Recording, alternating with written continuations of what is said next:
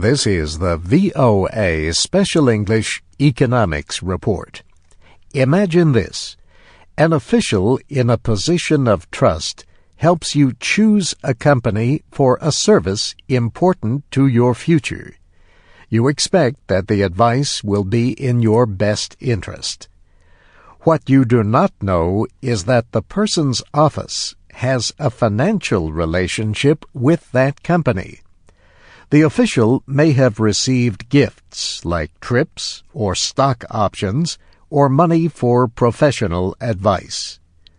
Would you wonder then just whose interest was being served?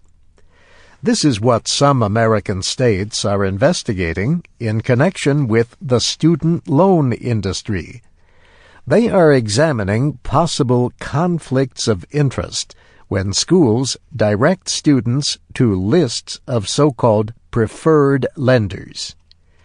New York Attorney General Andrew Cuomo says colleges and universities often fail to tell about their ties to banks and other finance companies.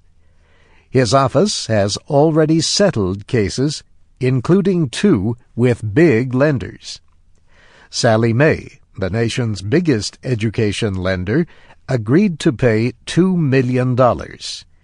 And Education Finance Partners agreed to pay $2.5 million. Neither of them admitted any wrongdoing. The money will go to educate students about loans. In some cases, when students call a school for loan advice, they talk to a lending company employee, but they are not always told that. Andrew Cuomo wants financial aid offices and lenders to follow a set of rules, a college loan code of conduct.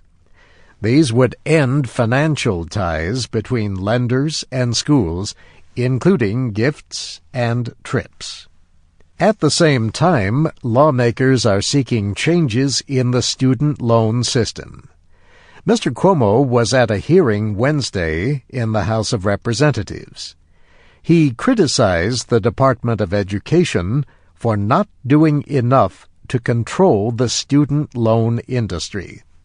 A day earlier, Education Secretary Margaret Spellings announced a committee to study federal student loan programs. And last week, her department temporarily restricted the use of a national system of financial records on millions of students. She said officials were concerned about an increase in usage of that government database by lenders and other companies. In another development, Sallie Mae, officially the SLM Corporation, has agreed to a buyout offer. 2 banks and 2 private equity companies are offering shareholders $25 billion. The deal is unusual. Loan companies generally do not produce enough profit to finance a sale based largely on borrowed money.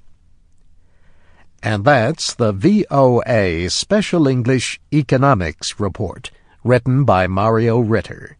I'm Steve Ember.